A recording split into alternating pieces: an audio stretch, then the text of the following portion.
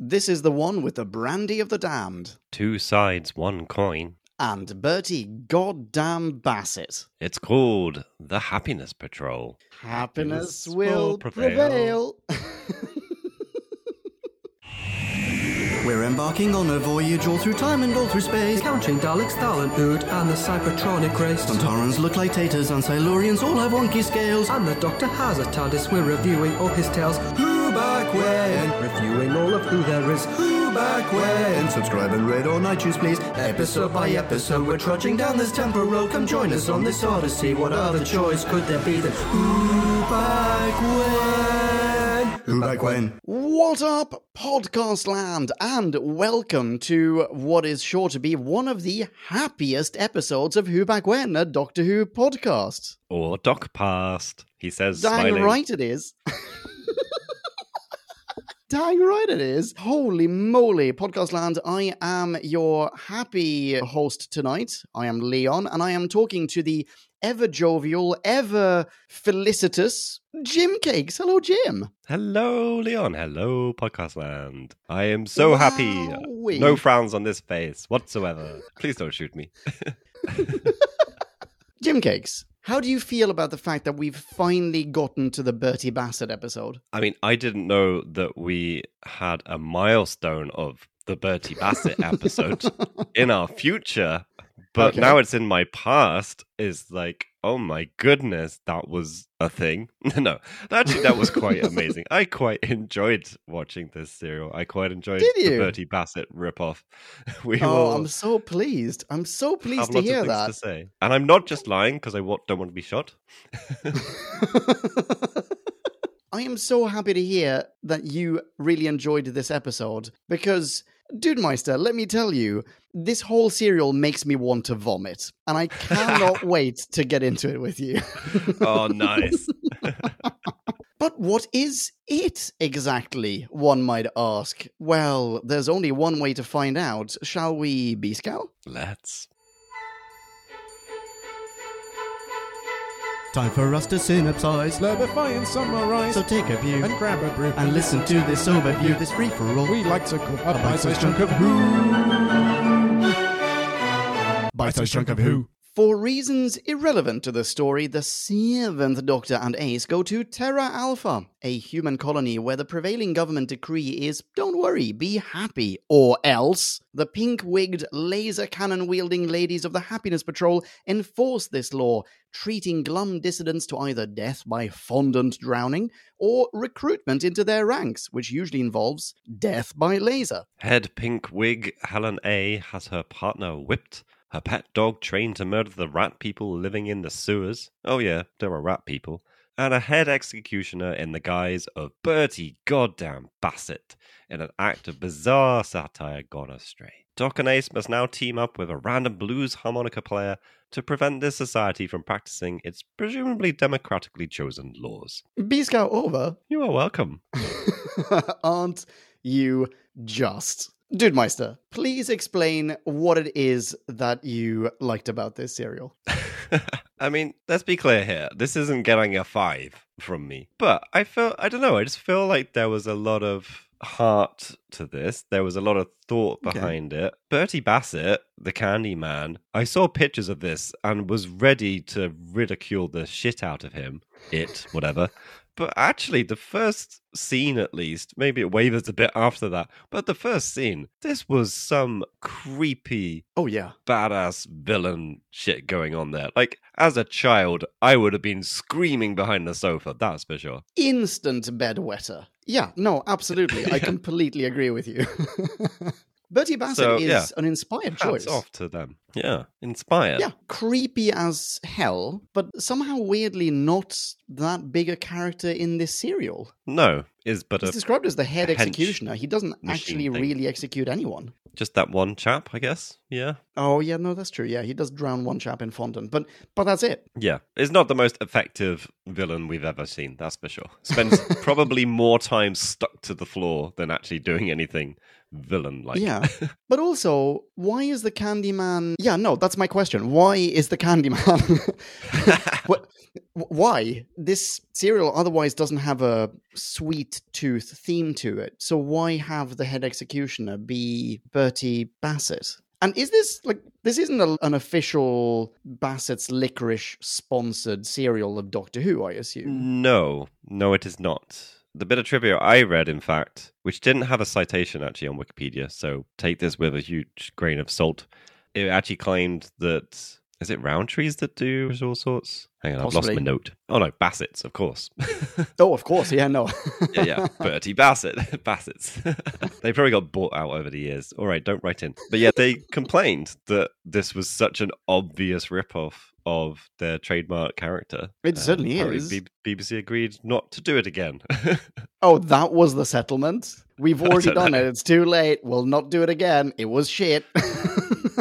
Wow. But this doesn't have a citation. I don't know where this has come from. Well, that's very interesting regardless. Yeah. It seems pretty clear you wouldn't... I think if you're the type of company that Bassett's is, where you're appealing to families and stuff, you don't want your trademark character to appear as a villain in a TV show, even if it's No, certainly not. Doctor Who. Yeah. No, I don't think so. But like, why is the Candyman? We get a weird pseudo-retro rewrite sort of element after the Candyman gets killed of the guy... Yes. One of the Killjoys, I forget his name exactly, who's basically saying, yeah, I created this thing. Like, I intentionally made... Is he a killjoy? Yeah, he's the guy who works with him in the kitchen.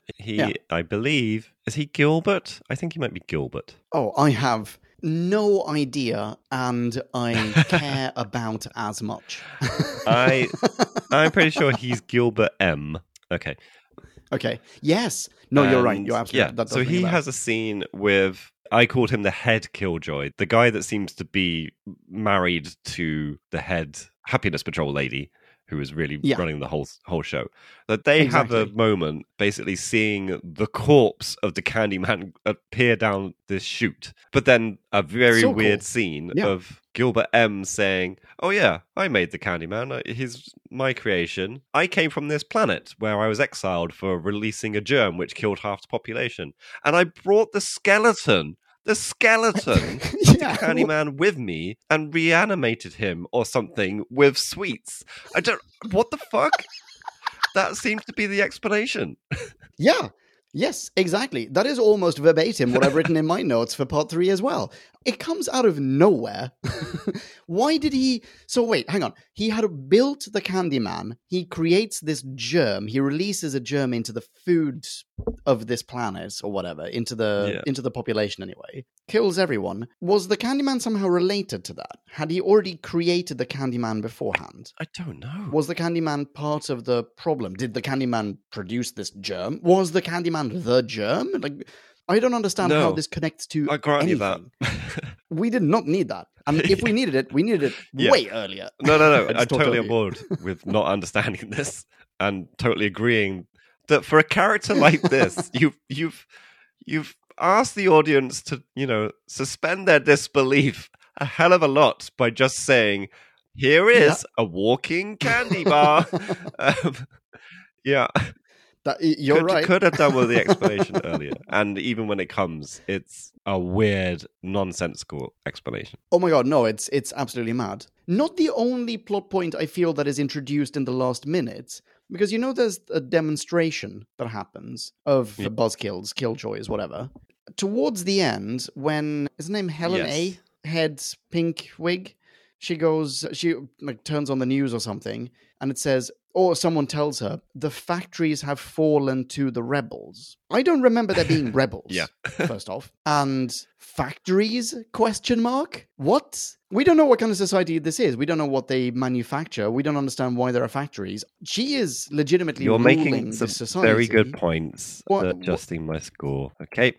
Oh, you've already written a score. That's very interesting. I only finished watching the last episode mere like an hour before we started recording. I watched the first part pretty early this week. So that's not as clear as in my head as the end is. But I also haven't had time to fully digest this. I'm aware there are lots of weird plot things. What I'm mostly going on at the moment, why I'm being positive, is just the feeling I got through watching it and just the absolute audacity of how insane this serial is.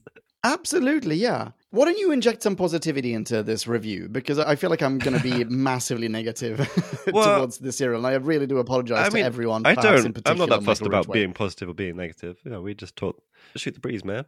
But I think the thing I have circling around my head that I would like you to chime in on is whether this is just like bizarrely similar vibe to other serials we've seen, and whether that's a good thing or a bad thing. So the ones I'm thinking of, basically, have we really established a format and a feeling for the Seventh Doctor that we maybe didn't have for other Doctors? Because we've had things like, I can't even remember the name of the serial or the name of the groups of people, but where we had the groups of, I think they were all women, and they were color-coded in little tribes. It's that same kind of dystopia. That was the high-rise one. That the was Paradise high-rise Towers, thing. It's that kind of idea of a society broken down and rebuilding itself in a weird way. And this has the same sort of vibe. Yeah. That someone's just latched onto one particular thing. So Helen A doesn't like people being sad, and somehow the society has warped itself around this idea. That's very true. Actually, that's a really, really good comparison. So maybe it's just a trope or a fad at the Beeb that is currently what is in vogue and everyone is trying to emulate. I mean, I don't know. Maybe it doesn't hold up entirely. Definitely the Daleks one, I don't think felt like this. The one we had, Remembrance of the Daleks last time. No, but the one with, what was it called? Ice World? Where What's-His-Face was... It was also a totalitarian society. And effectively, with the exception of... What's the one with not Ace? I can't remember what that one was called. Where they go back to 1950s... is that Delta and the Bannermen? Holiday camp. That's the one, yeah. With the exception of Delta and the Bannermen, possibly every single McCoy serial to date has had some kind of totalitarian society. Even in Time of the Rani, or Time and the Rani, you have the Rani as the totalitarian ruler who has imposed very strict, like bizarrely, it's either black or white. There is zero gray area for how you behave in the society. And if you misbehave, we'll just kill you, with whatever they were called. The guys who were just hanging out in the orgy pits, in the orgy disco. So you've got the exact same thing happening here. You have to behave in a particular way. If you don't, you're going to buy it. Paradise Towers, you have to behave in a particular way. You have to live as a perfect tenant. Otherwise, you're going to buy it. You're onto something here. I think this might be what is iconic of this particular Doctor. Could well be. Maybe it won't play out for all of them, that's for sure. Or there'll be exceptions to prove the rule, sort of thing. And I think the production, like, we latched onto this a couple of serials ago, like, it suddenly felt really 80s, even though we've been in the 80s for ages. Like, suddenly it just like, this is 100% 80s. I think the production just hit an 80s note, the script, the tone, everything.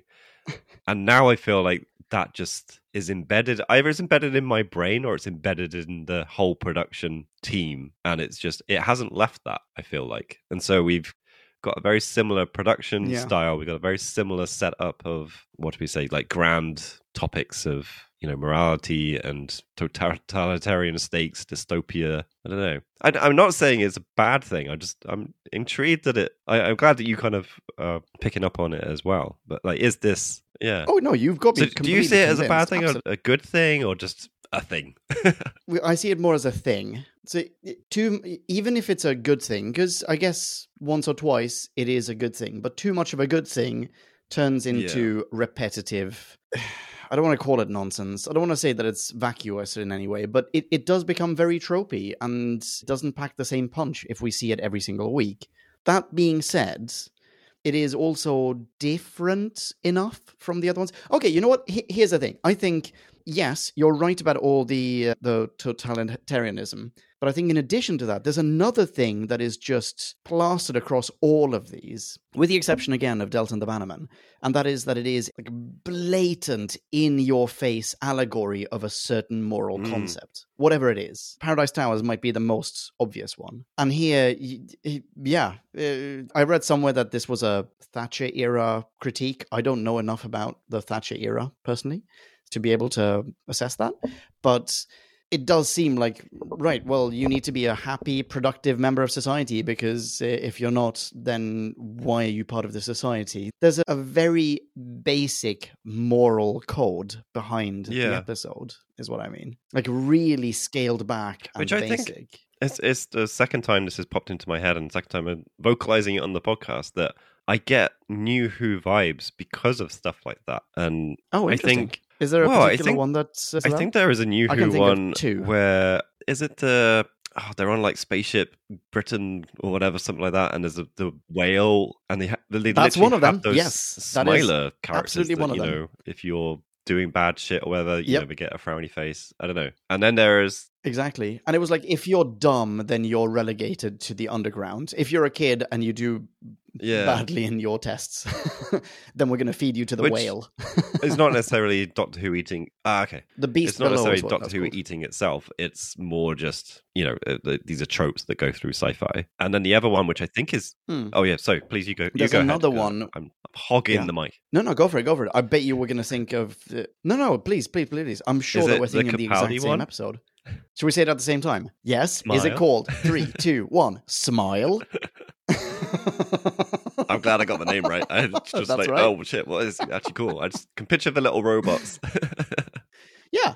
Isn't that kind of... I mean, it's not the same thing exactly, but you have to be happy or project happiness. If you don't, then you're killed. You strip back the concept, they are identical. Yeah. I'm sure someone in podcast land, I would have to double check this, but I'm sure someone in podcast land at the time made a reference to this Q serial. I mean, they must have been aware of this serial and the similarities when they wrote Smile, or at least were producing Smile. Oh, yeah. Yeah. But I think, obviously, they're worlds apart in terms of scope and story structure, I think. Like, this feels more embedded in, like you're saying, this kind of totalitarian, authoritative even kind of way, which is where the Thatcherist stuff comes in, which we could circle back to. And I don't know. I also kind of get weird, like, 1984 vibes from it, which I think is just that there's an authority, you have to play by the rules kind of concept. Yeah. Maybe it's just that. Yeah, and there's also an element of like emotional suppression. Yeah, true. Or rather emotion suppression. Yeah, which feels very... It's 1984 and Fahrenheit 451, or Equilibrium if you're a fan of Taye Diggs and Christian Bale. And wait, hang on. Do you know who else is in Equilibrium? It's just dawned on me. Oh, yes. Sean Pertwee. Yeah. Yeah. Son of the Third Doctor. No tangent at all. There you go. Podcast land. Pens down. No, this reference made sense. But yeah, I think the fact that you have these different factions of people sets it apart from, say, Smile, for example, and then gives you the scope to say, well, this is obviously being a satire on the current state of the UK government at the time, which was Thatcher. And I'm pretty sure it's quite clear. So Helen A is played by none other than Sheila Hancock, who I don't know her from a lot of stuff, actually, but I know her. Like, she is a big name. She's been in so many... Okay, I thought you were going to say, oh yeah, she played Thatcher in... Well, basically, I think she's on record saying, like, I hated Thatcher, I was doing a Thatcher impression sort of thing. Oh, right, I think okay, yeah. Maybe the... Well, the fact that they have a female head of state in a BBC-run show at the time of Thatcher is... That seems quite... I mean, it can obviously not mean anything, but yeah, it seems like it was intentional, at least from that point of view. And I think the fact you have these... They don't seem to be the rebels, these killjoys that are protesting, but you have basically a workforce that is protesting. In the 80s, you had the miner strikes, and when the mines were shut down, like, you know, these are big policies that were enacted by Thatcher, which not universally hated, but in certain circles, universally hated. Yeah, exactly. The right circles. No. Everyone's welcome to their opinion. Agreed, yeah. And yeah, I think there are some direct comparisons here, but I have seen through the trivia that some people have questioned like how intentional some of these lines are being drawn, or whether some people are reading too much into it. But I think there is an intention here, that's for sure, that they are pretending this is, you know, a commentary on Thatcher. Sure. And yeah. Okay, well, I'm happy to accept that, but I do think that it is, as satires go, I feel mean for saying this, but I feel like it's a failure because it's achieving is to display a caricature. It doesn't actually provide any kind of critique. You know, there's no real moral to be taken away from this. There's also no real comeuppance. There's no lesson learned at the end. No. A problem is it's a bit too side. one-dimensional to really have any weight in any direction anyway. So they have obviously not a twist, but the kind of comeuppance for Helena where she spends, God knows how long, probably 2 minutes saying to Doc how bad basically being sad is, emotions are, love isn't a good concept either. And then she sees her poor Fifi, Pin and Fifi, dying on the floor and then just floods of tears. She's, totally lost it. And this is what love and sadness can really do to a person, sort of thing. And, she should have known this all along, how powerful these emotions are, and you can't just sweep them away. It's trying to say something, but I'm with you that it fails. Yeah, unfortunately, sorry, anyone in podcast land who loves this, but you're right. There's that whole, why would you ever be sad? Oh no, here's my dog dying. Yes. I'm now sad kind of lesson. There's also the unspoken bit of, she says, I don't believe in love. Like, she's just lost her partner, by the way. Her partner has betrayed her, left her with, what's-his-face, Gilbert. Yeah. Gilbert M. And she says, I don't believe in love, perhaps as a means of clarifying that she isn't mourning the loss of the loss of her partner. But she clearly loved that dog, or that dog monster. That's the true love story of this episode or the serial. No, you know what? Fuck it. No, I'm not taking it back. This is not a moral. Did you want to talk about Fifi? Shall we talk about Fifi? Pick up an ever so slightly different tangent very quickly, because I don't think there is much in this. Yeah. But it was another interesting read on this, which is that there is some queer representation, like some storylines and themes around queer struggles and stuff like that. And one of them is that Gilbert and her partner, that they have some liaison and they leave together. They're leaving together. He's no longer with her. He's going off with a man, And fair enough. If that's the case, I'm very happy for them. However, I don't think that aside from the execution scene, the sort of failed execution that results in the death of the Candyman, aside from that, do we ever get to see those two characters in the same room? Possibly not. Gilbert and not quite sure. Gilbert does wander in and out of like whatever. I don't know, the leader's throne room. I don't know, the functional throne room. I suppose so. Maybe he does interact with. Yeah, they might. Her partner might share a scene. I don't think they really converse in the same way, though. Okay. Well, if that's them finally allowing their relationship to come to fruition, then I'm incredibly happy for them. I do kind of wish that either we had seen some sort of build up towards it or some kind of acknowledgement of it at the end, though. I mean, that could have been quite a nice message, actually, that she had treated him like shit, and it doesn't even have to be like an obvious, well, he was gay all along or something like that. It's just he's found exactly. Yeah, Gilbert treats me better than you do. Gilbert appreciates me. You don't have to express you never did. About sexuality or anything. It's just purely that, I'm going to go be with someone who actually gives a shit. Exactly, yeah. That's an interesting reading. There are a couple of other things that were listed as basically backing up this gay subtext, saying that there's an entrapment over cottaging, which I did not pick up on that. I don't know what this reference is, to be honest. The TARDIS is painted pink. Wait, sorry. Wait. An entrapment over cottaging? Cottaging is when you have sex with strangers, no strings attached, liaisons with strangers. Yeah. It's like dogging. I don't actually know what the difference is between dogging and cottaging. You have to do it in a public loo rather than just outside your car in a car park. Oh, I see. Wait, is that true? Wait. Sorry, is that true? Are we referring to public loos as cottages? I'm not quite sure. Is that why it's called I think so. I've just hovered over the link in Wikipedia where it's giving me this information as well, which is confirming what I thought before anyway. Like, it was a term that was thrown around a lot when George Michael was arrested and stuff, so... Oh, right. Yeah. Yeah, so I don't know what Yeah. this is. Yeah. Okay. Actually, you know what? Let's put a pin in whatever this is, and let's pick that up after we've pressed stop on this recording. You were saying something about I don't know how that entrapments. fits into the story at all. But this is what someone reckons. But yeah, the TARDIS is painted. Maybe it's the undercover happiness patrol. You know, the guy who has the Oh, yeah. business card, Silas P. So maybe there's something like that. Like someone dares to be transgressive out in public, not among lots of people. It's always just Yeah. like one person entirely on their own. And Silas P., who is a happiness patrol undercover agent, goes up to them, goes, "Hey, I'm also transgressive. Why don't you confide in me?" And by confide, I mean ... And then he slaps the business card, which is really a shit move, by the way. That is such a dick move. Here, have my business card. Turn it over. Undercover police, bitch. And then murder someone. That's a horrible thing to do. I mean, Just fucking flash your badge, bro. horrible in a good But- way. Yeah, I can see that as being a cottaging... Horrible in a good Sorry? way because he's the villain, and then that makes it a good villain. Okay, yes, that is true. Yeah, no, fine. That is true. Oh yeah, obviously. Still, I'm not I mean, it's a disputing dick that. move. But...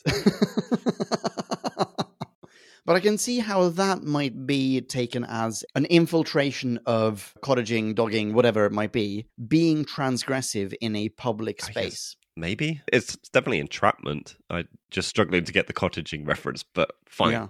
let's It is. maybe leave that. Yeah. Nor I, really, to be honest. Yeah, I don't see it either. Yeah, the other things were listed were that the TARDIS is painted pink, which is obviously Yep. it's just a color that is in the show, though. But anyway, and that it was. I Pink. didn't like it, by the way. Sorry, I like that the TARDIS gets painted pink, but I didn't like that they fixed it by painting it blue, because they also painted over the sign. The whole sign, the Yeah. whole thing gets pinked. If you paint it blue, then the sign is now going to be blue, but the sign is perfectly white text on black background, like on a chalkboard background. Yeah. I know that's petty. That's incredibly petty. I did enjoy it being painted, and I think there's another New Who reference to this later on, because at some point, I think this is Capaldi. Doesn't the TARDIS get That rings a graffitied? bell. During Clara times, it gets lots of swirls and flowers and stuff painted on it. I think so. Yeah, I can't quite picture it. Does it get Bad Wolfed actually even way before that? Does it get some Bad Wolf scroll on it? Oh, maybe. Yeah, you're right. Yeah, I think you're right. Yeah, I think that's a really nice touch. In a sense, even though in 1980, whatever this is, they obviously haven't thought of Bad Wolf or Capaldi, but knowing that later on there's a callback to this, in a sense, makes me appreciate this serial a little bit more. I quite liked it that it was painted as well. I was with you with that's not how you fix the fact that someone's painted it pink. But I think it surprised me that they were just painting it blue again. It's like, does Doc just have a canister of TARDIS blue hanging around all the time just in case it needs a touch up? I was kind of expecting them to dematerialize in a pink TARDIS and just the pink paint staying back. You know, they dematerialize inside the pink paint He's a sheath. TARDIS condom. And that's it. The paint isn't going to survive in the... Yes, exactly. The pink paint surely is not going to survive the time vortex. It's going to get rubbed off. But otherwise, you would have the sexy outline of a TARDIS in pink paint. That would be interesting. It's nice. It's good. Yeah. So you did put a pin in Fifi. Do you want to talk Fifi? Come on, let's talk Fifi. Oh, there I'm was sorry, I one just cut other you off. gay thing, but this is taking far too long. Apparently, the guy that gets fondant to death is wearing a pink triangle as well. Is a pink triangle a thing? I also don't know. Well, maybe it was at the time. Maybe it still is, and we're just ignorant of this. Sorry, podcast land. Oh, God. Yeah, it is shitty Nazis again. But much with stars and Jews. What? Apparently pink triangles and LGBT. Yeah. So it started obviously as a badge of shame, as it were, and apparently got reclaimed. Interesting. Oh, very interesting. I had no idea about that. Yeah, there's clearly a sentiment behind this episode, but the fact that you have to go researching in order to find out about it, I feel is kind of a failure. And I don't know how much of this is really intentional as well. But I was having a little bit of a discussion with Marie about this the other day, is because I am often of the opinion people read too much into stuff, especially art and media in general. Like, you can have an entire college a semester or, degrees these days dedicated to like picking something apart to the nth degree. And of course, you will interpret it in 20 different ways. Doesn't mean that was the intention. But then Marie always will have the point, and I do actually agree with this. I just always forget it. That's kind of the point of art. Like, you can put yourself into it. Okay, to be picked apart. You can interpret it differently. Oh, I see. And whilst the author, the composer, the whoever, that created the art can stand on a pedestal and say, actually, you're wrong. My intention was this. It doesn't have to take away someone's reading of it. So if someone looked at this and saw queer allegories, great, they exist. Yeah, exactly. Yes, they exist. They are part of the work, whether it was part of the original intention or not. Oh my God. Score 1 to Marie and 0 to the entire rest of the world. Well done, Marie. Yes. Anyway, Fifi. We've been trying to get out of this topic and go on to Fifi. Yeah, you wanted to talk about Fifi. Let's talk Fifi. Let's go to something equally as profound as the weird dog monster. I think in I want this to hear serial. your opinion on Fifi. I've been hogging this mic far too much. Come on. You haven't, and please hog on. I, however, love Fifi. It's a beautiful prop. Fifi is it's the actual prop, the actual doll or puppet rather, is Stonsville. I really like it. I like that it exists in different fora. We get to see it in a cage. We get to see it being petted in someone's lap, a la Blofeld. And we get to see it scurrying around the sewers. Excellent stuff. Fifi is the only henchman or henchwoman, hench pup with an arc. Okay. Fifi has more of an arc than the Candyman. What arc does Fifi have?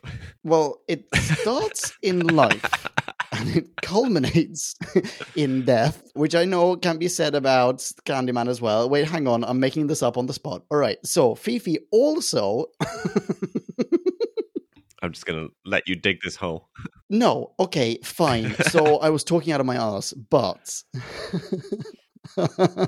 No, Fifi is great. I like it as a prop, and I'm really pleased with the fact that we get to see a fake dog as opposed to a dog with a fake horn on it, which we have seen and which we've discussed in the past as well. Yeah. It's a nice prop. Yeah, I would agree. I'm glad. As also as a symbolic thing. I'm glad it is not a dog with that? a thing stuck to it. Can agree on that. Sure. Also, as we were saying just a moment ago, Fifi embodies at least the attempted moral lesson, the ethical lesson experienced by Helen A. The Candyman does not. The Candyman is just... I'm the Candyman. I work in a bakery. Why? Why is it decked out? Why are you made out of licorice? I hate licorice. That's the sum total of the Candyman's contribution here. So much of you is made of hard licorice or something else. Are your feet made of marshmallow? Fuck you, Candyman. Fuck you, Candyman. Yeah. That's really dumb. It's really, really dumb. The whole concept behind the Candyman is, it angers me. It angers me on so many levels. I hate licorice. Do you like licorice? Are you a licorice eater? Oh, well, you're my friend who doesn't agree with me. Licorice is the flavor of racism and broken dreams. Licorice is horrible. I would have second thoughts about subjecting my worst enemies to it. I hate licorice. Licorice can eat my whole ass. And every time I've accidentally eaten licorice, that's what I've thought I've been eating. It is horrible. It is the worst possible thing. Why would you make a person out of it? It's a robot. Oh, what am I going to... Like a Terminator reboot. It has the T100 or T200 or whatever. It has that skeleton inside. But on the outside, it's like biological flesh on metal alloy skeleton, whatever the line is. And it's fucking sweet. No, I was going to say, we were talking about Fifi. Talk about Fifi, and I'm just angry at the fact that there's such a thing as licorice. Suddenly just hit. the sorest point Leon has with this cereal. Oh, I hate licorice so much. I absolutely hate it. I grew up in Sweden, right? Sweden has an unnatural fascination with licorice. I am half Finnish. My mum is from Finland. Finland has an unnatural fascination with licorice. Salted licorice in particular, which is just like spraying salt in someone's wounds. And in this case, the wound is in my soul. It is, no, fuck you, Candyman, and this entire cereal for subjecting me. Anyway, yeah, so Fifi is a very nice prop. Wait, no, you've got a rant. I'm gonna interrupt you with that, because I'm so sorry. Fifi Please. is a Yeah, nice please. prop if it sits in the corner and doesn't move, because that's all it's capable of doing. It's not a nice enough prop. Well, then they did something else, and it was dark and blurry, and yeah, that was fine. Like, that was not the same prop. It was drooling. I think it was drooling, or possibly they had put some kind of liquid on its teeth when it was in the sewers. You know that scene where, actually, please explain the scene to me. You know that scene where Doc goes to a random blues harmonica player, Earl. Hey, can you play an A minor? No, play a C, play a whatever it is, D major. And we cut between him playing that and Fifi. Fifi is like foaming at the mouth. It's pretty sexy. No, it's an awesome scene. Yeah, I can't explain it. Apparently, Fifi will just howl if you give it a note, and it will howl that note. Yeah, fair enough. Yeah, but I just... Did you grow up with a dog? No, I've never had at a any dog, point? actually. Always been cats. I had a dog when I was a kid, or we had a dog when I was a kid, and whenever there was, for example, a siren in the background, okay. she would howl. And this is incredibly realistic. Yeah, so well done, Fifi. Anyway, I feel like maybe we've exhausted the symbology of, or symbolism, one of those two, ask the Boondock Saints, of Fifi. Anything else about Fifi, or shall we segue to another I have character? to finish this and just say you're wrong. The puppet isn't good enough. Yeah. Not for the amount of screen time the character gets. Okay.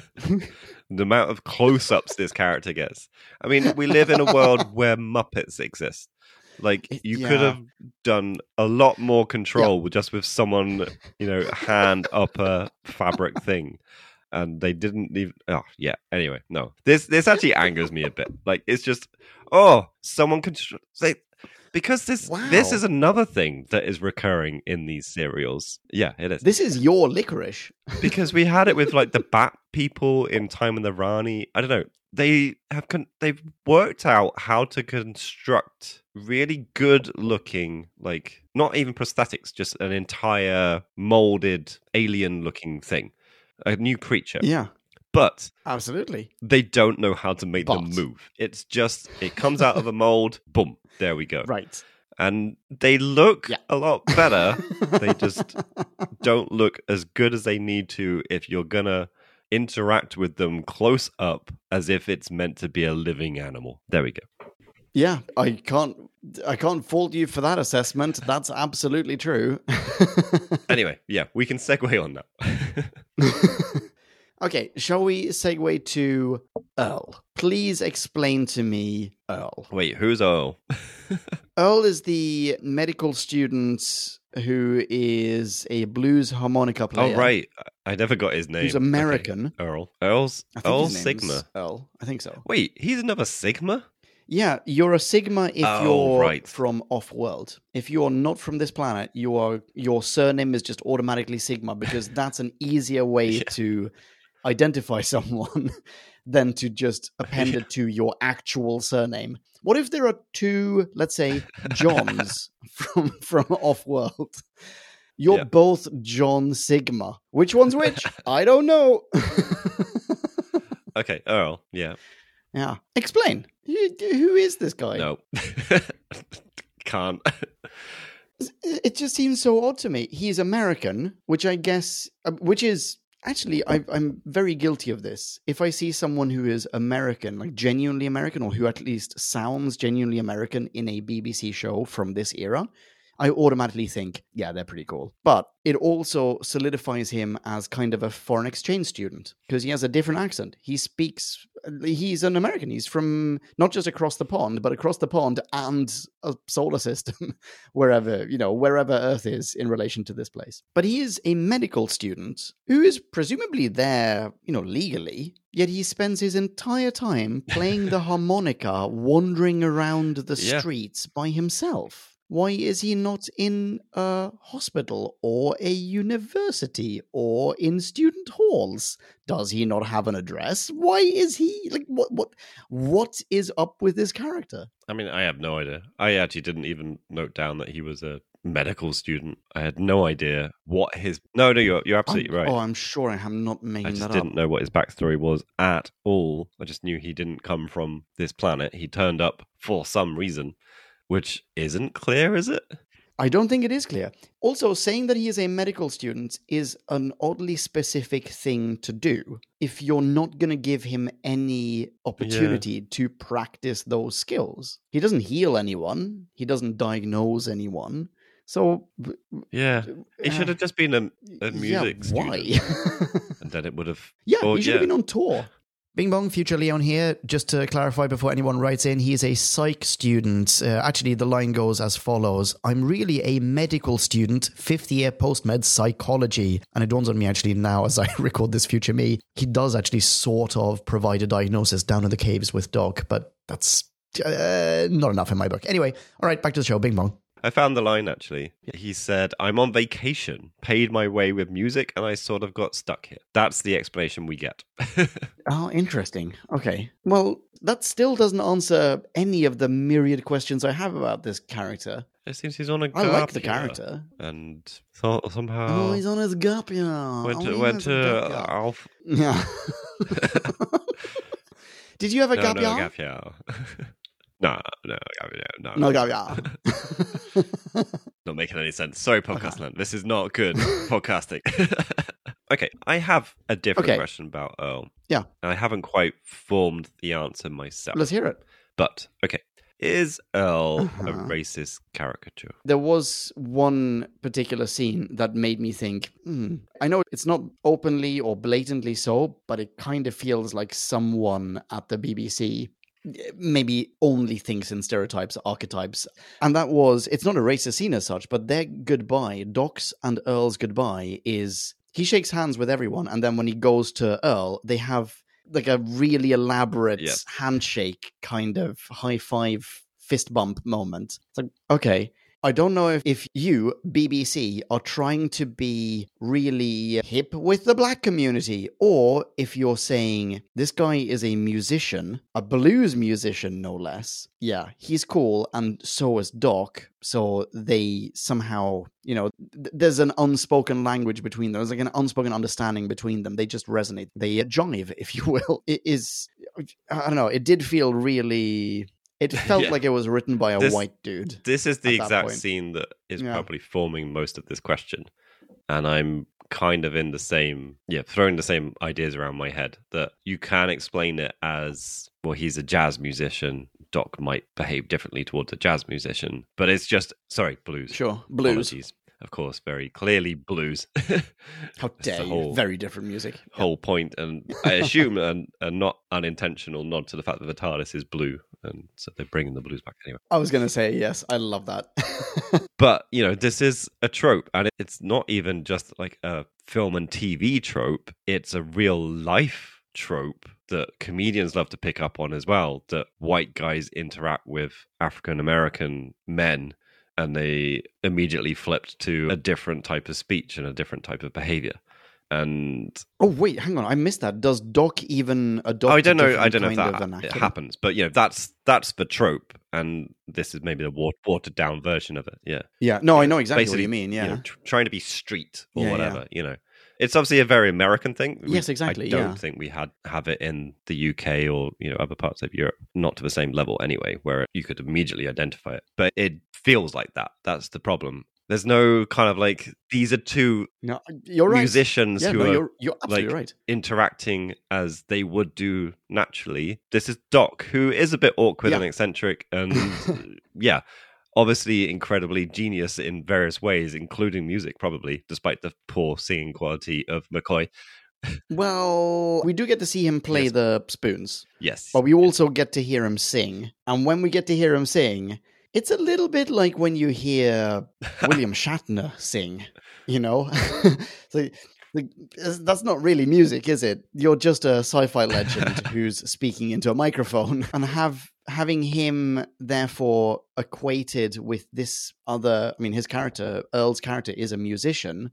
Yeah, it's not the same thing. Dude, I don't know what to say about this. I absolutely get what you're saying. I felt very much the same way. It feels really awkward and inappropriate. It feels like a bunch of white dudes said, let's have our protagonist really know how to do, really be hip with the lingo of this insert minority here. And in this case, it happened to be a black guy who plays the harmonica. I think the thing I can basically settle down on is it's 1988. Probably, actually, this was progressive. It's good representation, and people would write it differently today. Certainly. Comparing this to past roles that the BBC has afforded black actors on Doctor Who, this is actually a huge leap forward. There have been... I feel like this was not too long ago. We just had guys on screen without shirts on and 0 lines. Oh, that was with Syl, wasn't it?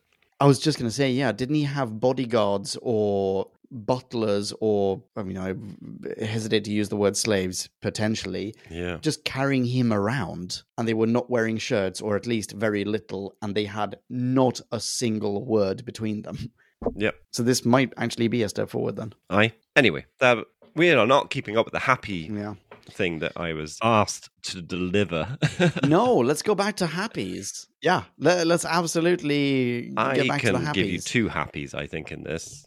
Let's hear both they of go them, by please. The names of Doc and Ace. I have you know. Oh my god. All right, well, kick us. I am seriously enjoying the 7th Doctor. I think there was a bit of a wavery start, but McCoy with a decent, okay, maybe not decent script, but a script that is giving the Doctor stuff to do and showing progress and not just, being along for the ride. Yeah, he delivers stuff masterfully and is very entertaining. Oh, very interesting. Very entertaining, you say? Okay. I mean, overall, I probably agree with you. Would you say there are no points in this serial where either he or his character, even a teeny tiny bit, Well, I did have one little question for you, and I can try and recite it right now. What's the question? I wrote this... after the incident with the sniper, which we can unpack a little bit if you want. Oh, right. Yeah. It is a great scene. Great scene. But my question I wrote down after that scene was, and this had been building over the serial, is Doc being a bit too aggressive and too careless with his life? Yeah, I know what you mean. I think there's a tendency across all of McCoy's era, at least to date, of wanting to make him really dark. Like, this is the Chris Nolan's Batman of Doctor Who, where the last time we had a McCoy serial, he was going ashes to ashes, dust to dust with a dead Dalek that he had just talked to death. Here, he walks up to a soldier and goes, yeah, fucking pull the trigger, you dick. Murder me, you absolute bastard. Direct quote from the script, by the way. Yeah, I think he's trying to be a little too dark. I don't know if he's necessarily careless with his life, because it seems as though this Doctor also cannot fail. I just don't buy any kind of peril with this Doctor. In the past, if the Doctor walked up to someone and they were pointing a laser blaster at their chest, I would figure, well, that Doctor would probably just do a clever and get out of it. Here, the Doctor is going to tempt fate, and fate just isn't up to the task. Fate's that gone seems on to be the McCoy shtick. Exactly. Interesting. I think I probably actually agree with you. And maybe that doesn't make it careless. But I guess it's just the arrogance and aggressiveness that is leading up to that. So it doesn't have to be explained as careless, but it's... Yeah, it's just, I know that fate's on holiday, so I'm going to stand here, look down the barrel of your gun and tell you to shoot me. But you won't, will you? Because you're not sniping me from across the room anymore. You now have to deal with the consequences right up in your face, pal. And you're not going to do that, are you? Another soundbite. That's 2 soundbites this episode. This feels to me like a prototype scene for a scene that we see a little bit later on in the serial, in part 3, I think, where Doc goes up on stage, maybe the audition stage, I'm not sure, and he's just fake laughing, and he knows that everyone is training a gun at him, but he just goes, oh no, if I fake laugh, then you can't shoot me. There's something inside you that tells you can't shoot me. He's like, no, you don't know that, Doc. You legitimately are clueless about this. You have no idea what's going to happen. The fact that you're there, you've let the bad guys arrive, means you are now Dunsville. But he can act entirely contrary to rationale in that scene. And I think that's what he does with the sniper in the scene that you brought up. Like, he walks up to the sniper. The sniper, preceding that moment, has basically said, all I want to do is shoot someone. Like, the women who are members of the Happiness Patrol, they get better guns. This is the best gun I have, but I really want to use it. I really, really want to blast someone to smithereens with it. And the second he gets a chance to do it, Doc gets away scot-free. So, yeah. There's a naivete to the episode, which is embodied in both of those scenes, I think. Weirdly, I liked the sniper scene, and I didn't really like the crowded stage scene. I think because the logic just didn't with you on that. hold. We literally experienced multiple occasions in this serial up to this point where you have the undercover agent that is entrapping people to be sad, and then immediately, I caught you being sad. It doesn't matter what you do now. You were sad. Ergo, you're dead. So the I'm smiling now trick shouldn't ever work. And that's Doc's entire hand. It's a bit weak. Yeah, you're absolutely right. In fact, the undercover agent also gets blasted to smithereens just because in one particular moment he is dismayed. I mean, it happens to the Happiness Patrol themselves right afterwards. You know, some of them are disappointed that Doc is up there and they can't shoot him, and they know he's going to get away, and so one of theirs turns on them because they're all looking a bit sad. You know, it's the whole logic of the society, kind of folds in a bit. But maybe that's the point as well. I don't know. Maybe when it is this extreme, you can't obviously hold it to an absolute because it just doesn't work. Maybe it's all a bit meta commentary, that the society doesn't hold true to its own values because it can't. And so it's fine. It doesn't matter. And Doc always knew that would be the case. Okay, since we're talking about stuff that isn't really fully fleshed out in this serial, can we talk rat people? We can try. Yeah. So you settled on them being rats. They looked rat-ish, and that concerned me that we had rat people. That's a thing. Okay. Well, they're definitely rodent-like, right? And I wonder if part of the shtick is they've got massive front teeth. They're rats, or they're rodents, so they've got gigantic front teeth. And the bad guy's henchman is made of candy. So they are the antithesis of that bad guy's henchman in that they are mostly teeth. Possibly. I may be reading too much into this. But, yeah. So, okay, you know what? Fine. I'll start us off, but then I fully expect you to elucidate me on this point. Before Terra Alpha was Terra Alpha, it was inhabited by these rat dudes. Humans showed up, colonized the planet, forced those rat dudes underground. Now we're in the future. Mankind has a shit totalitarian society on this planet. The rat dudes, they're malnourished, I believe we're told at some points. So they're set up as the people who, if we're going to see a standard arc for them, they are going to reclaim their homeworld. At the very least, they will become equals with the people who currently live on the surface. They will no longer be relegated to living in the sewers. They are, what's his name? Something Smiley from Demolition Man. At the end, in Arc 3, you better believe, bro, that he's going to get out of those sewers, no longer feast on rat burgers. He's going to be living it up, right? Under the sky. So that's one thing they're set up to do. And number two, they are malnourished. They need to eat something. They need to, at some point in Act 3, they are going to be fed. They're going to have food, health, care, access, yada, yada, yada, We get neither. At the end of this serial, happy ending, no pun intended, but happy ending involves the rat people still relegated to the sewers. Isn't that weird? Isn't that just wrong? Yeah. This is their land. I think you have a very good point. Like, you've summed up their plight very well. And at the end, I really lost track of what happened to them. I think you're right. Because at the end, I actually wrote a note, which I quite like that Ace is always getting a moment at the end of these serials to show concern for this plight of the people that they've been around before they leave. Because so often in Classic, who we just get okay, let's head off in the TARDIS. And they don't speak to anyone. They don't say goodbye.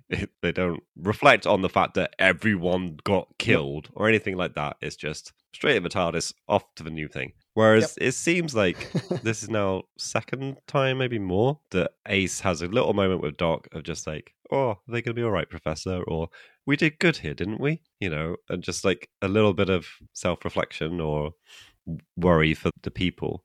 But then, I was too fixated on that. Like, are they okay? What is left now? I don't think we find out. I think we completely neglect the rat people. I'm sure they have a name, by the way. The original Terra Alphans. Instead, what we get to see as a moral resolution is Earl, with his arm slung over the shoulders of one of the pinkwigs, walking off into the sunset. So we know, okay, there's no more hostility between the Happiness Patrol and the people whose art that is in some way melancholy. Great. Good. Oh, I'm very glad to hear that. But that's not the only group of people who are suffering a plight of some sort in this serial. Absolutely not. I mean, basically, they've gone in and destabilized everything and then just walked away. Because the Happiness Patrol, Helen A, were everying. Just Wait, what happens to Helen on the A? floor. I think that's the last time we saw her, wasn't it? That seems like a... floor? An appropriate judicial consequence. Oh, we were going to put you in jail, but your dog died. Fine, whatever.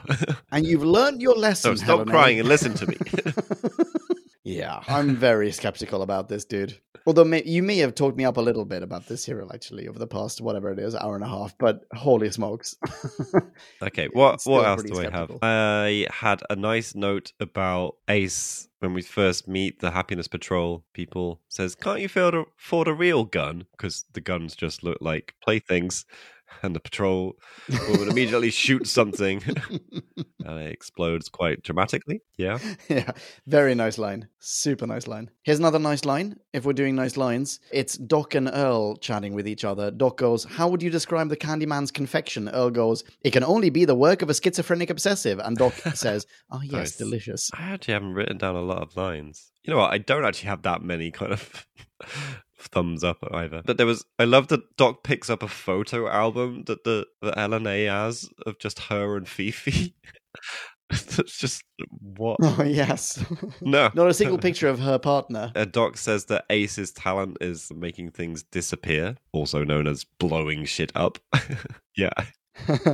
Were you a little disappointed that we didn't get to see what the auditions were about? Yes. Because that's the context of the what's her talent kind of thing. If it was just going to be a talent show and if you're shit, they shoot you, then I'm okay with not seeing it. And I think that's what it was heavily suggested to be, but I wasn't 100% sure. Okay, I've got a couple of questions for you. Helen A, who rules over this society, she has imposed these laws and she directs the actions, the very hostile, lethal actions of the Happiness Patrol. She is under audit. Oh, yeah. There is a dude who is taking a census or whatever, and he's auditing everything about this society. And it seems as though she has to keep certain aspects of her rule, of her government, kind of under wraps, right? She can't tell this census taker, I murder people. That's why we're super happy and why you're getting positive missing. Scores. Nobody murdered. Exactly. So how can you say that or do that or try that, yet publicly have executions? Galactic politics, man. Yeah. I mean, to be fair, the audit guy felt very threatened by her. So, there are systems, there are games, there are rules to play, Right, rules to the games. Sure. Play the games. Don't play the rules. That's fine. We all got it. Okay, here's another thing that I kind of liked. Doc turning the tables on the interrogator, the Ooh. undercover agent. But actually, you know what? I don't know if it's the undercover agent. It's the guy who, maybe this is the census taker, who's like, oh, what's your name? No, I can't. No, don't ask me my name. That's classified or whatever. And Doc very quickly, just by saying, actually, that's classified. What's your name? Turns the tables and totally NLP. I did quite like it. I also didn't know if this is the second time we've seen it and suddenly it's one too many. I've forgotten the serial it happened in, but he did it before with a guard who had the rule book. I think it must have been Paradise Towers, and they're following these rules, to the letter, and then he asked for the rule book and then used it against them. And actually, no, it wasn't even that. You're right. That is exactly where it was. He is being interrogated by the lead guy there, and then he just like spins the light round. He literally flips an interrogation. Which, I don't know. I think it's a nice thing if it's happening of just like Doc can make people question what their intentions are, or question, which side they're on, or this kind of thing. Just out intellecting people. That's good. Doing it the exact same way, not so sure about. Yeah, I'm with you. Right, is there anything else we need to discuss and dissect about this serial, or shall we maybe try to rate this in some way? Let's rate it. And now it is time to rate this. Did we love or hate this? Bing bong, hey, la la la la la. Ratings. Well, here we are at the R-Minis section. I'm saying this because I lost the fingertip on tip of nose game. You did. We came out of our recording break and new recording session. There is Leon, face to camera, finger on tip of nose. That's right. Yeah. So this is me. Well, you're a first. gentleman to concede. Sorry. Yes, I enjoyed watching this serial. I think it had a vibe about it that I was happy to vibe along with. And I can't actually fully justify a lot of the positive feeling from it, to be fair. We didn't have a super positive review just now. It was all over the shop. But you know what it was? It was interesting. It got me thinking, and it got us talking. And I think that's a sign of something. I'm not quite sure what, but I am choosing to make it a positive sign. And I think we were fair to say that this isn't, a deep satire or even a competent satire. It doesn't necessarily deliver on the goals that it should do. But it's saying, something along the lines of, you can't obviously force people to be happy. And this is a scenario that could happen if you did. In almost kind of Black Mirror-esque, but not as intellectually and solidly performed. Okay, yeah, fair enough. Yeah. So this is maybe the thing we didn't talk about earlier. It came to me in hindsight. It's like, you don't have to necessarily go too deep with these things. It can be at least just a thought experiment of, what would happen if you had a society where someone decided everyone has to be happy? This is it. And, with that simple premise, it worked pretty well. Yeah. That said, we have lots of ups and downs in this serial. We have the Candyman that is absolutely creepy and bonkers. I don't know who came up with this. Someone's brain birthed this Bertie Bassett bonkers bombastic even. Can I get another B in here? No, I don't think I can. Damn it. Ash and ballyhoo. Yeah, exactly. Yeah, it happened. It has no place in this serial, this creature, this creation, this thing. Yeah, I don't know why there's a sweets thing in this serial. But it's creepy. Yeah, it's fine. Same thing kind of for different reasons. Like Earl is in this serial. Earl is nice enough. He plays the harmonica quite well. He's American, apparently. Whatever that means in the context of us being on a different planet, a different Earth colony. Don't know. Also kind of has no place in this serial. It's weird. The setup is weird. It doesn't really make sense. It just seems to be there to make these weird references to blues. And yeah, I don't know. The rat people don't add a lot either. I think you nailed it completely, Leon, that the fact that they don't get the conclusion to the story, the arc, the fulfillment that you would normally get in this kind of, occupation of an indigenous species and, their comeuppance. No, not their comeuppance, the comeuppance of the occupiers. And, the indigenous species should triumph and get its planet back. And we don't even get a whiff of that. But also, they don't really deliver anything to the plot. There are a couple of scenes where they kind of help people, but they could have just not been there. There are scenes where they pull levers and the Candyman gets flushed, but someone else could have done that. It just...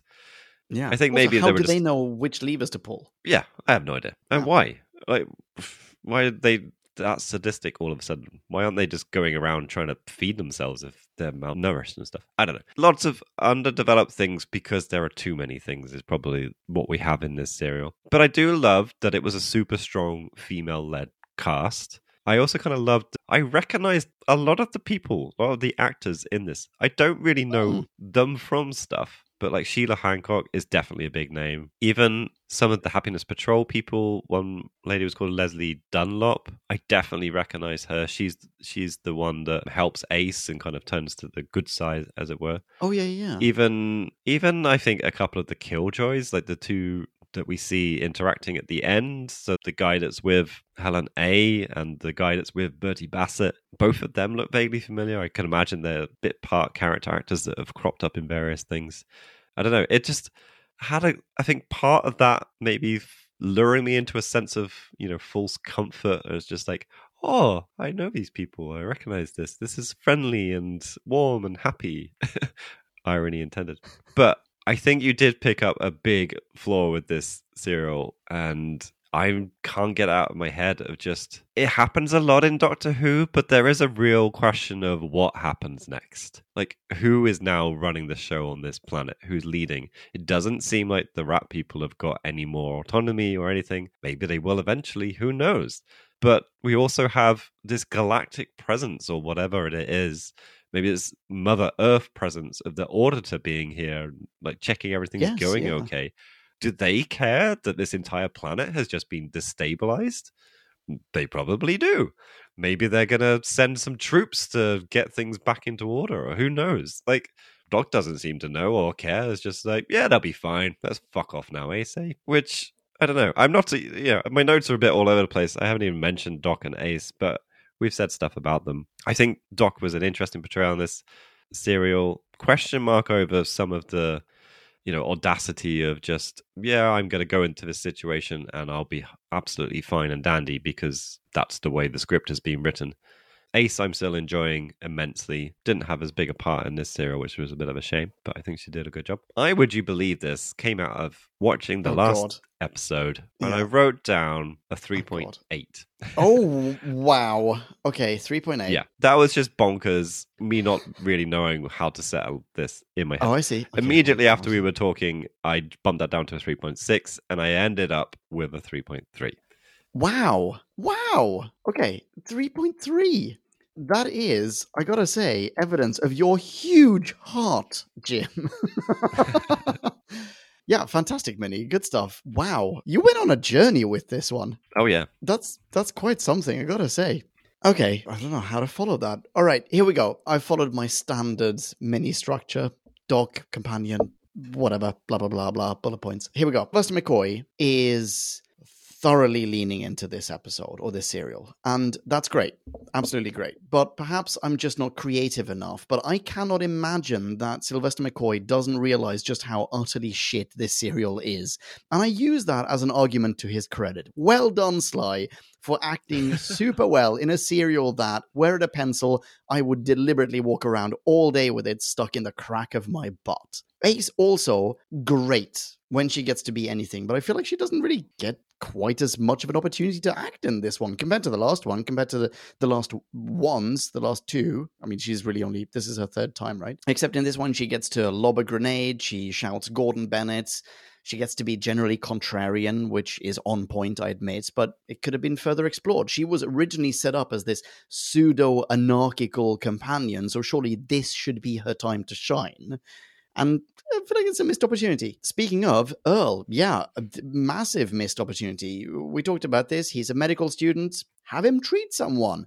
Have him diagnose someone. Have him offer the care that this society otherwise denies its population, to show them that, you know what, perhaps there's an alternative to the cold Thatcherian despot at their helm. Where to next? Candyman, that's where. Fuck that guy.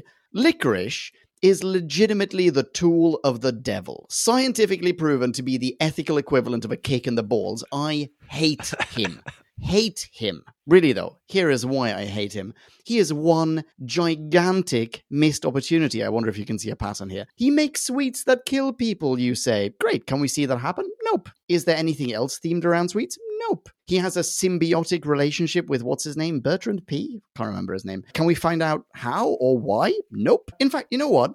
Does anyone in this society even know that he exists? Don't think so. Yet, somehow, Doc and Earl repeatedly find the candy kitchen. How? I don't know. There are some, it's probably fair to say, good intentions behind this cereal. I have no doubt about that. A society that penalizes despondency, that sounds interesting. Even now, in hindsight, having seen this massive dumpster fire, that is intriguing to me. Thatcher's gay husband wants to run away with the cook's apprentice? Sure, I'm totally on board. How did this entire political system come to be, though? We never explore any of it. Huge problem for me here, by the way. This is something that I can't believe we didn't pick this apart, is that we never get to meet any members of the population that is subjugated by that governance. Like, we get to see the people wearing masks going on a demonstration, but that's it. That's the population. Aside from that, it's just like empty streets. We did see her, and she got killed. Oh, yeah. Yeah, you're right. She sits on the bench at the start. That was it. She was really the last sad. one. Great, that's it. So basically, this is a government governing itself. Yeah. But there's lots to explore there, and we never explore it. Why does Thatcher make a phone call to a poker machine? That's what I want to know. Why do they say, you know what, this isn't a prison, let Doc and Ace escape in a go-kart? They do so, and then we never explore that aspect of their governance. Like, oh, as long as you're not angry, because angry is kind of unhappiness, and therefore we can't really stop you. I feel like that was one of the undercurrents of that particular scene. Doc and Ace just escape. Like, they steal their vehicle and drive off very slowly, and no one does anything about it because that would be unhappy. But does that go anywhere? No. In fact, in general, what the shit is going on here? This 3-part serial, I'm really not liking this serial. I'm so sorry. I'm talking myself down. I've written down a score. I've already talked myself down from it. This 3-part serial, I feel like it lacks a backstory and or substance to it. And at the end, at least the rat people are even bereft of a punchline.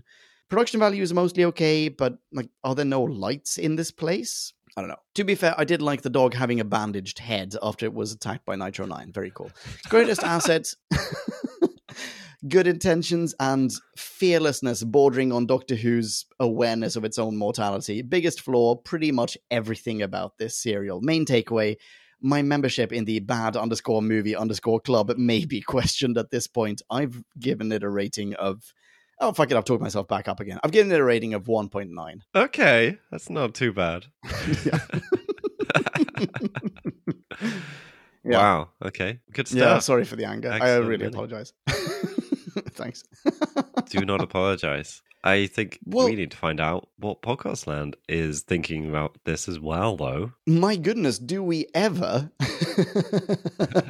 Let's. Listener minis. Now let's hear from Podcast Land. Max 250, or it would get out of hand. Post-credit sequence. Shazamatron, and welcome to the Listener Minis section of this podcast episode. Oh, wowee, you just heard a whole bumper little theme tune for this segment, but we've just tracked it right into it, Podcast Land. First 3 minis out the gate, read in full, snips, thenceforth. Who's first, Jim Cakes? Why, first up, we have got none other than Stephen from Canada. Hello, Stephen. Hello there, Stephen. Stephen starts. Can you just execute me? Because I was miserable the whole time watching this. Nearly every character and event was unbearable, and none of it really gelled together. The music and the creature effects / costumes, such as Fifi and those rat people, were impressive. Other than that, there was little I actually liked, though I could appreciate the attempt being made to try something unique. Overall, says Stephen, this story earns 2.5 pretty decent harmonica solos out of 5. Nice. Nice. Yeah. Straight down the line. Yeah. Solid mini, Stephen. People who are not Stephen, you should absolutely go and high five Stephen online. He can be found at... What now, Jim Cakes? S. Andre Etchen. I feel like your accent gets better every time. What you mean, more offensive? I'm sorry, everyone. Potentially. Thank you very much, I don't mean Stephen. offense. I just enjoy saying it that way. I enjoy hearing it. Stephen, I'm assuming that you're Thank happy you, with Stephen. this. Thank you very much. Who's next? Next up, we got Kieran of the Evans Variety. What up, Kieran? Hello. Hello, Kieran. Kieran starts. Hi, folks. There's a weird artificiality to this story which in another story would go against it. But here, I think it works. It fits the fakeness of Helene's world as an exaggerated view of the 80s where things are fairly shit, but you have to pretend they aren't. The subtext isn't particularly hidden with this one. Remember, this is firmly the era of Section 28, and we have two men going off together at the end. Interesting. I don't know what Section 28 is, I have to admit. Section 28 I have heard about and then refreshed my mind, actually, because it was referenced in some of the trivia. Yeah, so from 1988 to 2000 in Scotland and 2003 in England, there were laws basically saying you could not teach and governments couldn't, publicize things that would mention homosexuality. Oh my god, what? Wait, hang on, wait. There was a don't say gay law here as well? Yep. Holy shit, I had no idea.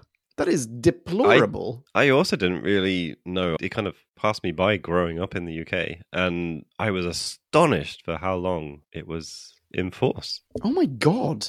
To go through to the 21st century? Yeah, that is really it's recent, as in it's now. That's horrible. Yeah. Ah, fuck society. Anyway, Kieran continues. Kieran does continue, but yeah, fuck Thatcher. Yeah. Susan Q is played by Leslie Dunlop, who was Norma in Frontios. Well, Trevor Sigma is John Normington, who was Morgus in the case of Andrzani. Ooh, the Morgus board. Yeah. The Candyman is actually a really good creature with the OTT-ness fitting the rest of the story, even if it did get them in trouble with Bassett's. McCoy is in good form, especially in the scene with the snipers. Ace blows stuff up, which is always good, though apparently forms friends very quickly. I think this one works well as a three-parter, though I did notice some jumps when rewatching. I suspect there are a few deleted scenes. There are some on the DVD. I think this adversely affects part one the most, especially the scenes with Ace and Susan Q. Kieran concludes, interesting music with the rather haunting harmonica setting the tone. The ending does seem a little quick, but I like that the Doctor doesn't need to do anything to Helene. She defeats herself in many ways. And Kieran gives this an immensely generous 3.8 out of 5 red-hot pokers through candy. Ooh,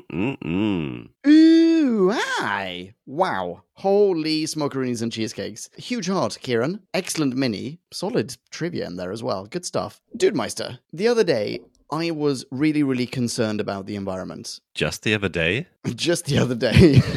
It coincided with me having to move a lot of boxes from point A to point B. And I was thinking to myself, what kind of vehicle might I use for that? And where might I find such a vehicle? Could you elucidate me? I mean, absolutely. You need to get yourself an E-van and head on over to KJ E-Vans, where they do terrific things twice. Not just once, twice. So, in fact, it's KJ E-Vans 2. That's right. Yeah. For all your E-Van needs. Thank you very much, Kieran. Thank you, Kieran. Post-credit sequence. Who's next? Next up is not Ollie Raven, because that would be crazy. It would be. I apologize if I am butchering this pronunciation. Perhaps you want to help me out, Jim Cakes. But Ollie Raven. I don't think I did that justice. I don't know. Yeah. That's it's. I feel like I did that wrong. Yeah. Raven. Apologies. Can we just call you Raven? That's a cool name. Come on. That's a pretty badass name. Anyway, Ollie/Ollie starts with what, Jim Cakes? Hello again. Hello. Hello. So, to the Happiness Patrol then. Some terrific sets here. And indeed, a terrific setting. At long last, we get a makeover for the TARDIS exterior. Not by repairing the chameleon circuit, but simply with a new paint colour. I do so adore the confectionery-based wordplay in this one, too. Yeah. A little too sugar-coated in my view, but fine. Okay, Mr. Raven continues. I harbour similar sentiments towards the scene in which the Doctor calls an armed guard's bluff by daring him to use his weapon. I guess you can afford to be that badass when the worst-case scenario is you'll end up lying on the floor for a few minutes and then wake up as that bloke from Withnail and I. True. Nice. Yeah. Ace plus the rest of the incidental cast are fine as well. I do enjoy the wanted poster cliffhanger. Yeah, agreed. Yeah. The Candyman is a fun and well-voiced character, but the realization of his design is just Bertie Bassett in practice, isn't it?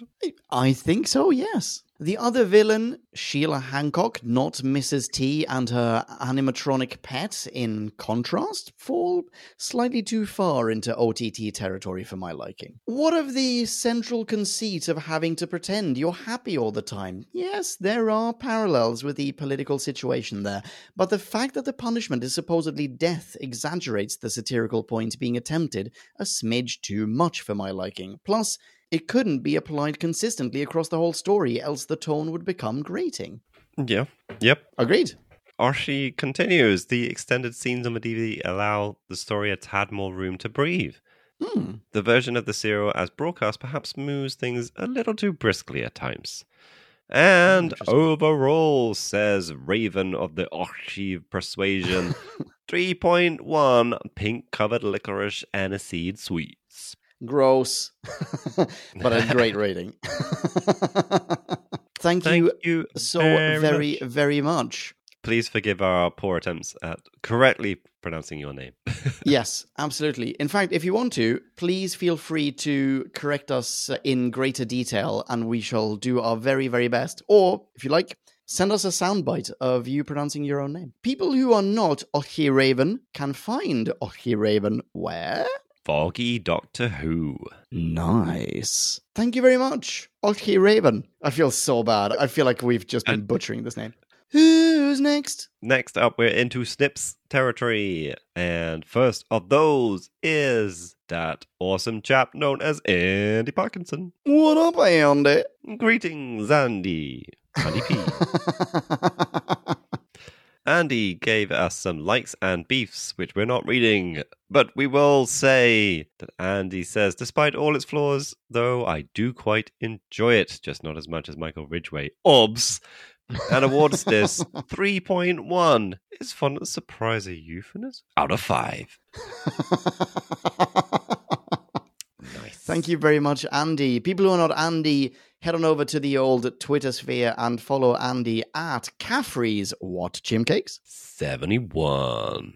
That's right. Thank you very much, Andy. Who's next? Ooh, next up we have JP. I say J, you say P. J. Hey. J. Hey. Yeah, that's right. Your voice got a lot deeper for this one. I never realized there was a tone that you got when you do this. GP says snip, snippity, snip, snip, snip, and concludes with a rating of 1.7. Build high for happy. Oh, wait. Happiness will prevail. Mostly because McCoy shows so many signs and has a chance to stretch his abilities. Ooh, dare I say, aye. Nice one, GP. Thank you very much.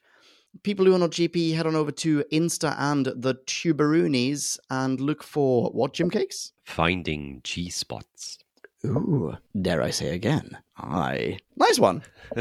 Thanks very much, GP. Who's last? Last up, it's none other than Michael. Michael Ridgway. Ridgway. Hello, Michael. Hello there, Michael.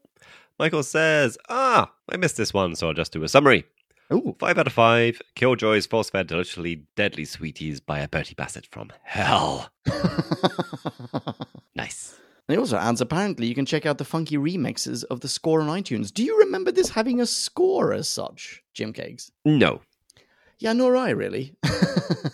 But not the first mention of the music in Listener Miniland. Very interesting. Yeah, I was very oblivious to the music in this one, actually. Yeah, same. Thank you very much, Michael. People who are not Michael Ridgway, head on over to Twitter and follow Michael Ridgway online. He can be found at _movie club. No more underscore. None whatsoever. Michael. Oh, so very, very big. It's bordering on harassment, isn't it? Yeah. Sorry, Michael. Thank you very much, Michael. Thank you so much, everyone who sent in a mini for this podcast episode.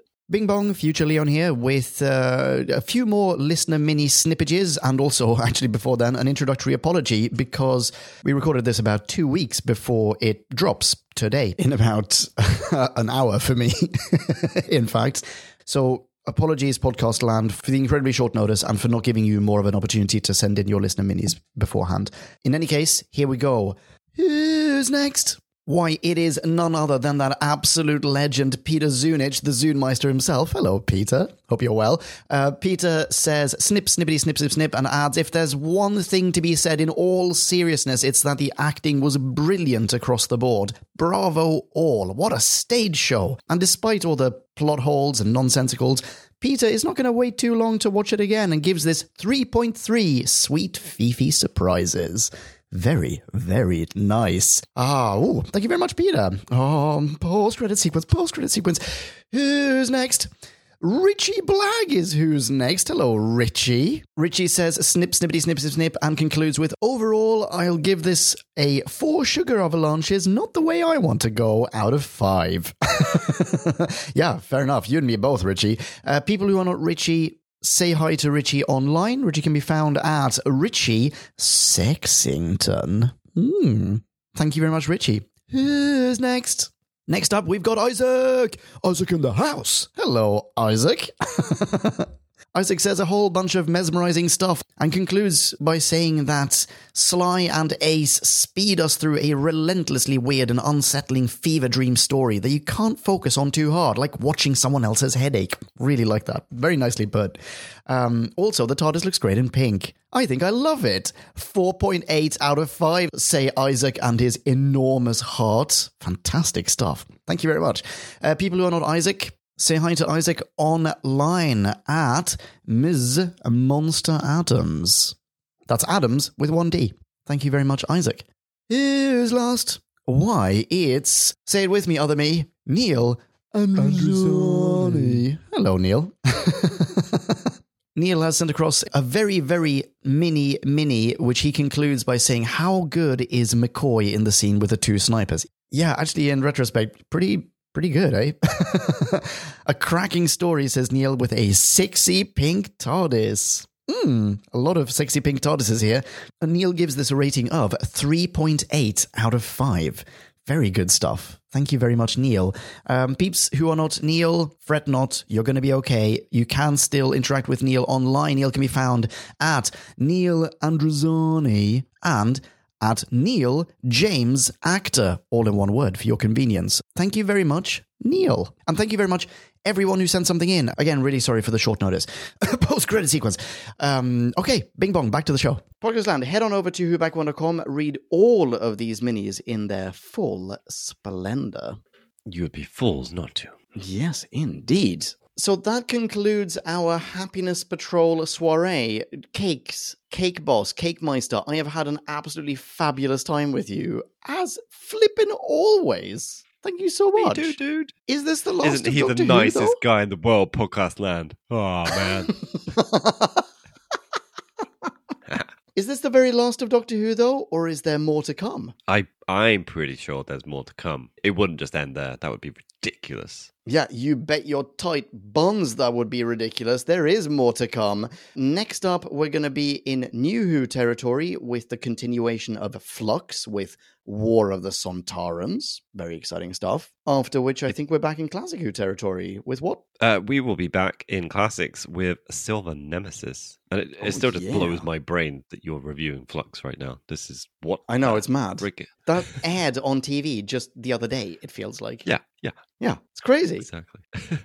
Silver Nemesis sounds exciting. I'm assuming cybers. Yeah, audio. Good question. Right. Okay. Redacted.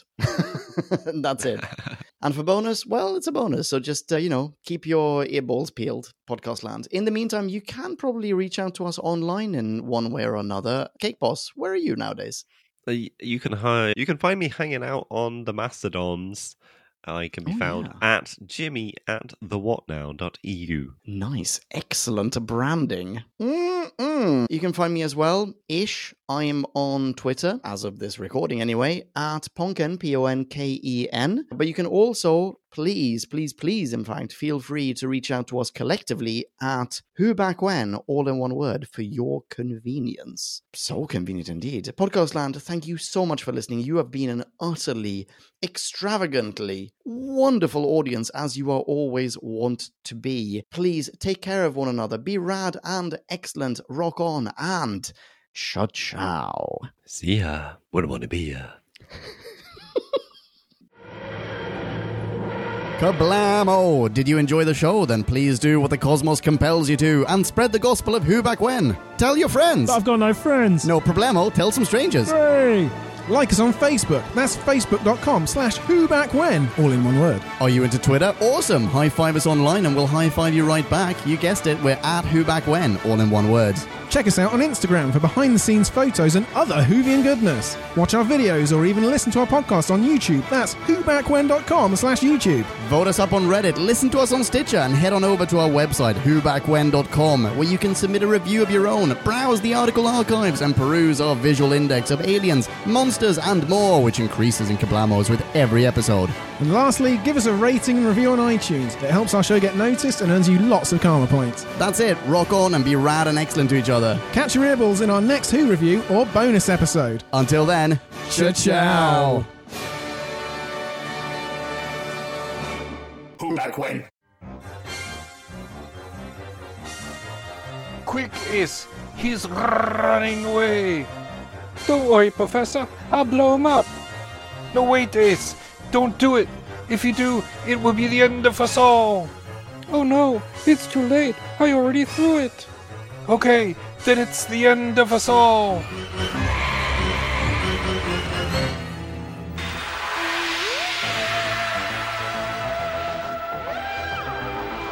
Tune in next week for the exciting conclusion of Doctor Who and the creepy hopscotch girl.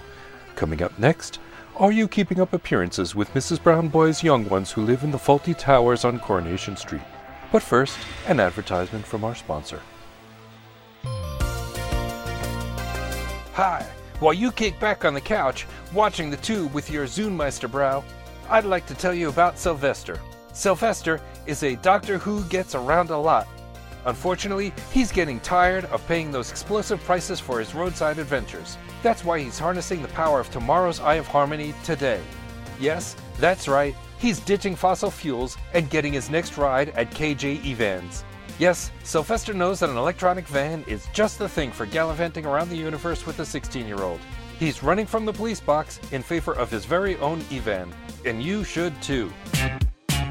Not convinced? Listen to these testimonials. Michael loves his Evans and takes it on the Ridgeway whenever he can. Stephen says he's willing to have one specially imported all the way over in Canada. Kristaps parked his near the paddock, and now all the horses are jealous. Andy Parkinson in the garage because he loves it so much he doesn't want to leave it outside. Tracy from America rates her Evan a blue moon on a Tuesday evening during the solstice. Tan says if anyone cuts him off in his Evan, he'll give him 6 fingers. That's right, Ed is tossing out his bottle of Courbet, ditching his sporty Corvette, and heading on over to buy one of those Evans. Kieran loves his so much, he's buying 2. Neil drove his all the way to the caves of Antrazani. And Mr. Haynes says he's giving up every last GP just so he can buy an Evan for his business. Go and see your Evans dealer today. Come in and meet Leon, our general manager, who will give you a kablamo of a good deal. Ask him about the new Evan with the Shazamatron transmission. Tell him it was Jimmy the Who sent you, and you will get a free subscription to the Doctor Who podcast of the century. Use code WHOBACKWHEN and leave a mini review of your Evan experience for a chance to have your name read out loud on the show. This deal is getting out of hand because if you order now, you'll get your Evan for a max of $2.50. That's right, we're snipping the prices. Bing bong, the updated secret code has become Jimmy the What now. Bing bong. So what are you waiting for? Come on down. Don't you want to go environmentally conscious? Don't you want to be the envy of everyone on the block? Head on over to KJ Evans. For all your Evan needs. This message sponsored by the Ministry of Funky Environmental Awareness.